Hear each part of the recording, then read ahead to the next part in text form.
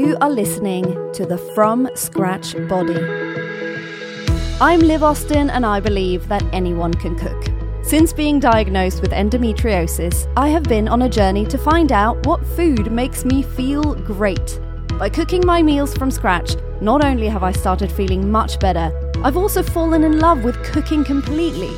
So every week, we explore a new topic that can help us feel better and become better cooks, and then I share a recipe with you so you can cook along with me if you want. You can always find the recipes and the transcripts from the podcast on my website, thefromscratchbody.com.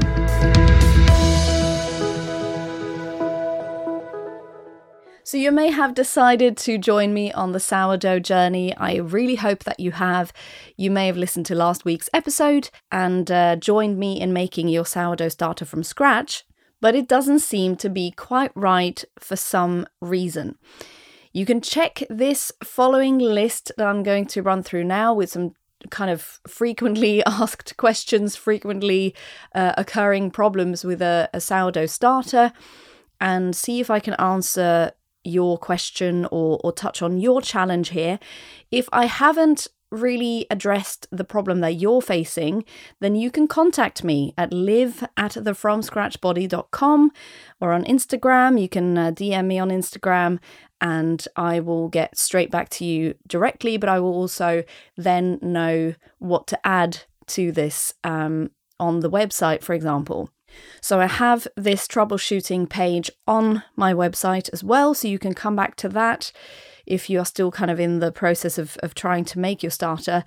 But here are some of the typical problems that you might run into early on in making your own sourdough starter. So let's see if we can help you over that hill so you can make your own sourdough bread and all sorts of other amazing stuff.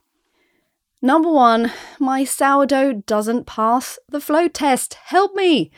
Okay, so the flow test helps you determine whether your starter is definitely ready to use for baking.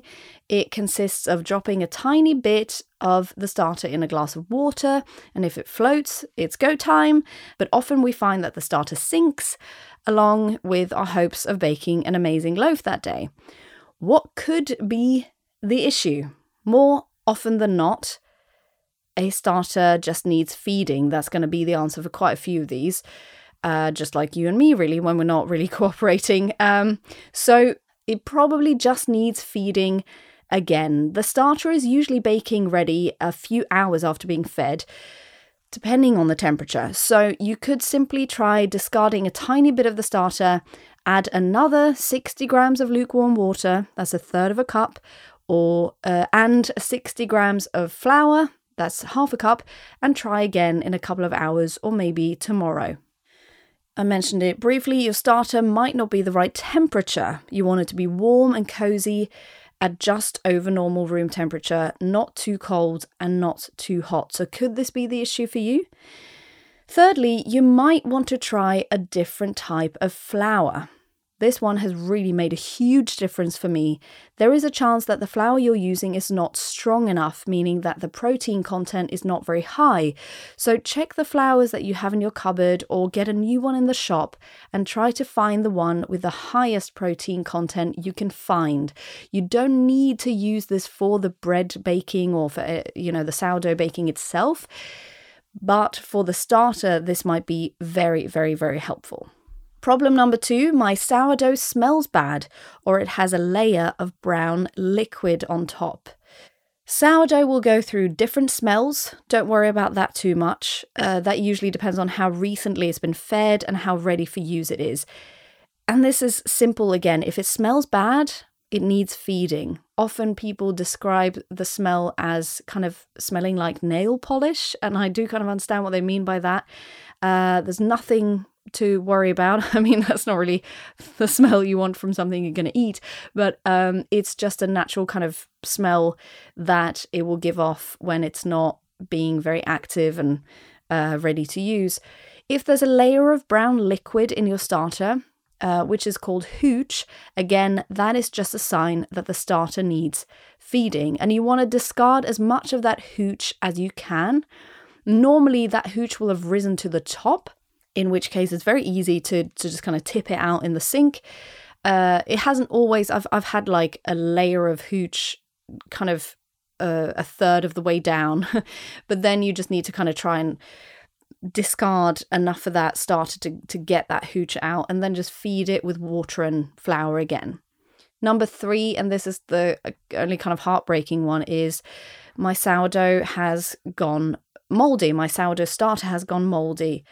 The great thing about sourdough starters is they can withstand a lot. Basically, you can salvage them most of the time just by feeding them again. However, the one time you sadly have to just say goodbye to your starter and return to day 1 is when you find mold in it. And that counts for the sides of the jar, the lid of the jar, anywhere in the jar that you have your starter. That starter cannot be used. And I'm sorry to be the bearer of bad news, but do not give up. My first starter went moldy and I tried again, and my second attempt is still the starter that I'm using for all my sourdough bread. So do not give up here. A way to avoid mold in the future is, first of all, you need to make sure that that jar is completely clean when you start. That's very important. And also to keep the starter away from other food as much as you can, especially fruit bowls. So you don't have to think about this too much further down the line. If you put your starter in the fridge, which you can do after it's kind of got active and you've got it running, you can have it in the fridge and not feed it as often. But when you are making it in that first week or couple of weeks that you're making your starter, try to keep it away from other food as much as possible. Don't have it on your kitchen top. Don't have it near fruit or vegetables. Some people do have their starter in a completely different room in the house to the kitchen. Now, I find that a bit weird. I don't really want to have my starter in like a different room of the house. So mine is in my kitchen. And when I made it from scratch, I had it in a cupboard that only had pots and pans in it, with the added bonus that cupboard is quite warm. So that was a good place to have it. So that's what I really recommend. To kind of keep it in a cupboard or something where there's no other food being stored. That will help you avoid that mold. So yeah, that's some of the troubleshooting that I can think of that will be the most normal problems. And after the break, we're going to look at how to make some basic sourdough bread when your starter is, and it will be, bubbling and active.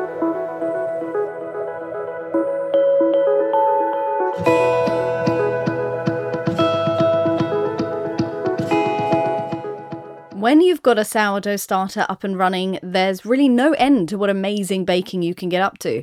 But a great place to start, and a safe one to come back to, is a basic sourdough bread recipe, which I'm going to share with you now.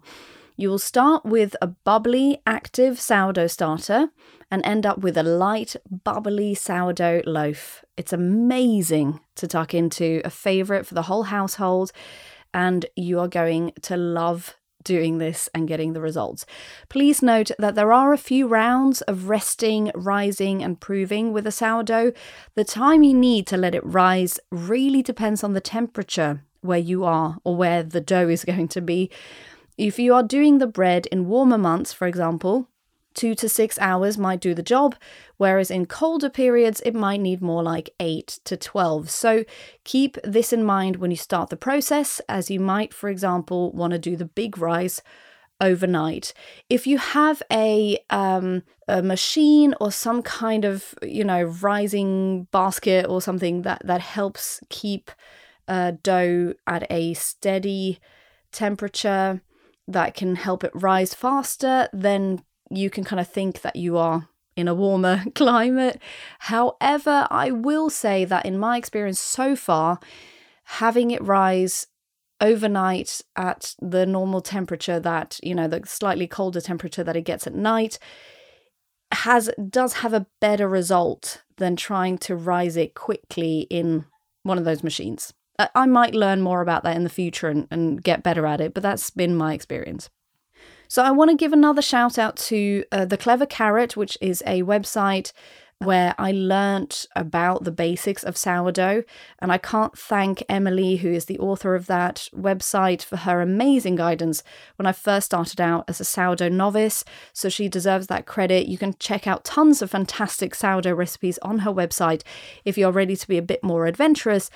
However, this recipe is a nice basic one, and it has been altered by me a bit over time as I've made it several times now to work for my kitchen and for my tastes. So slightly lower salt content, for example, and some slight shortcuts in the method.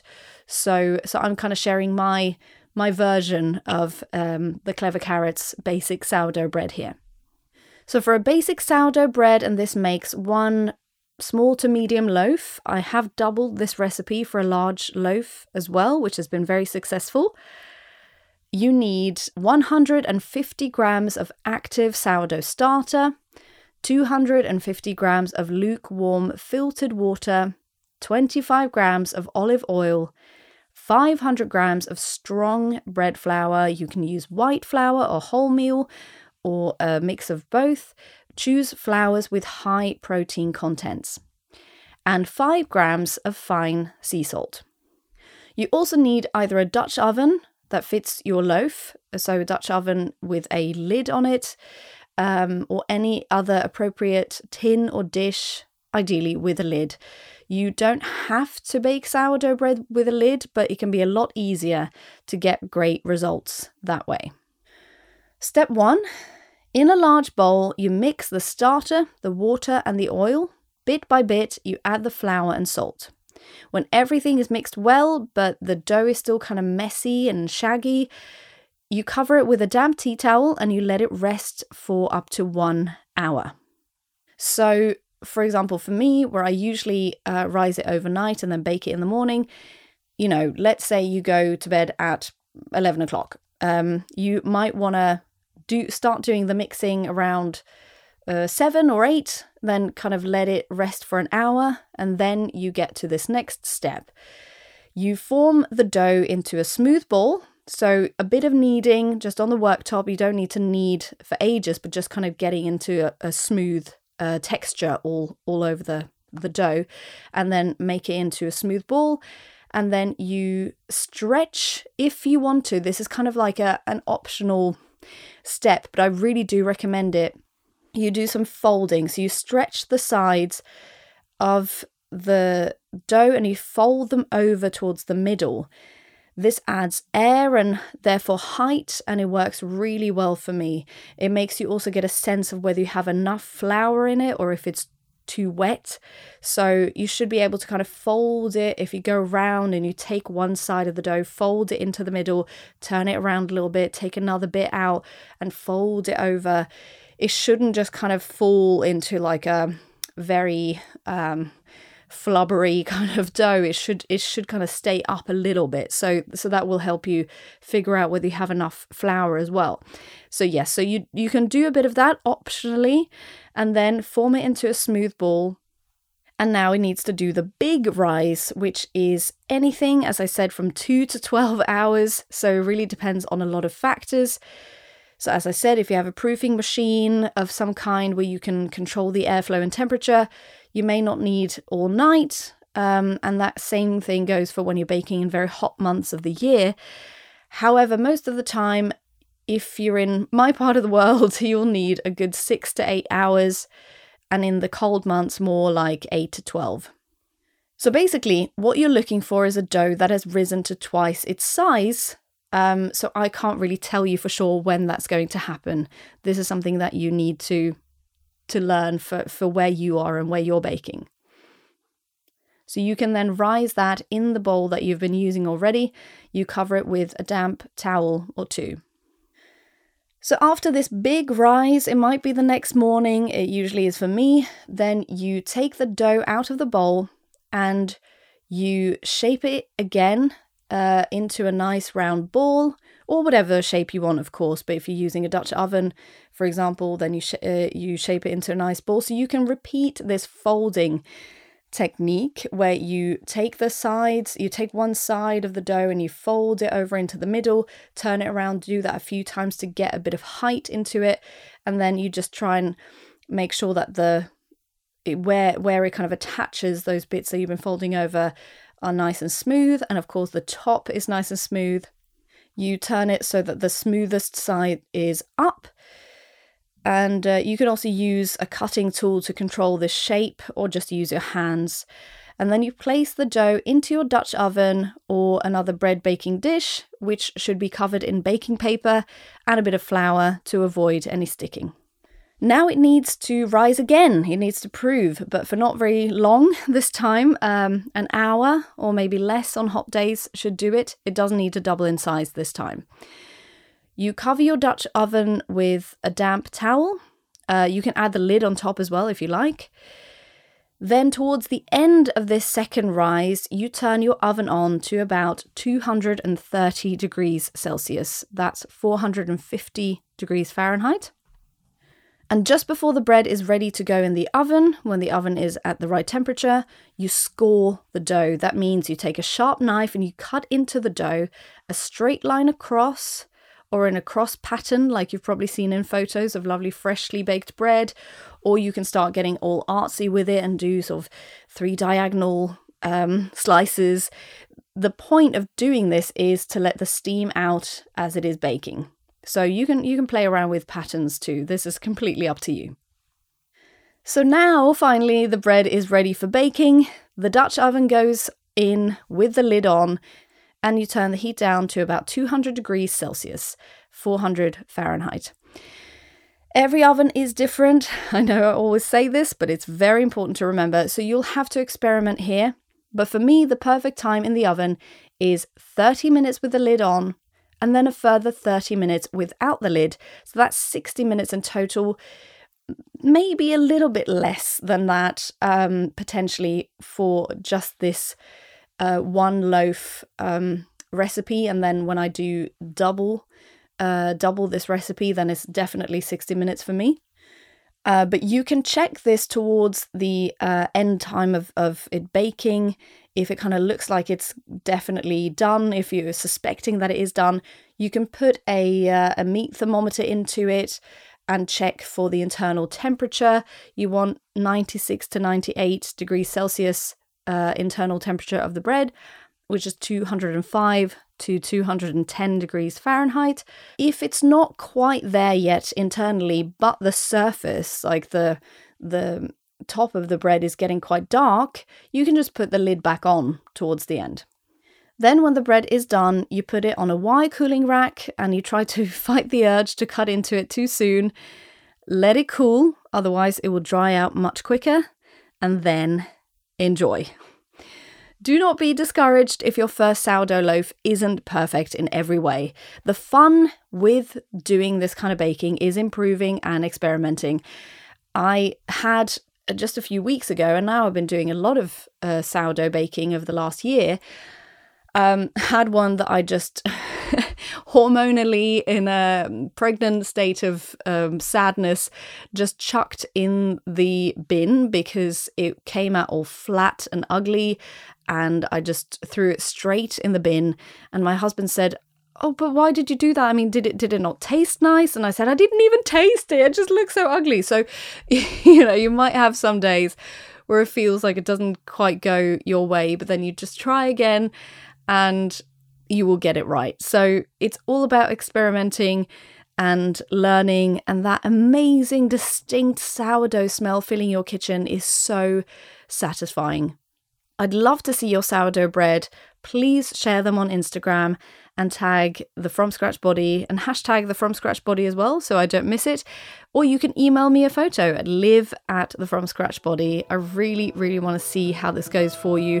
Best of luck, and remember to have fun with it.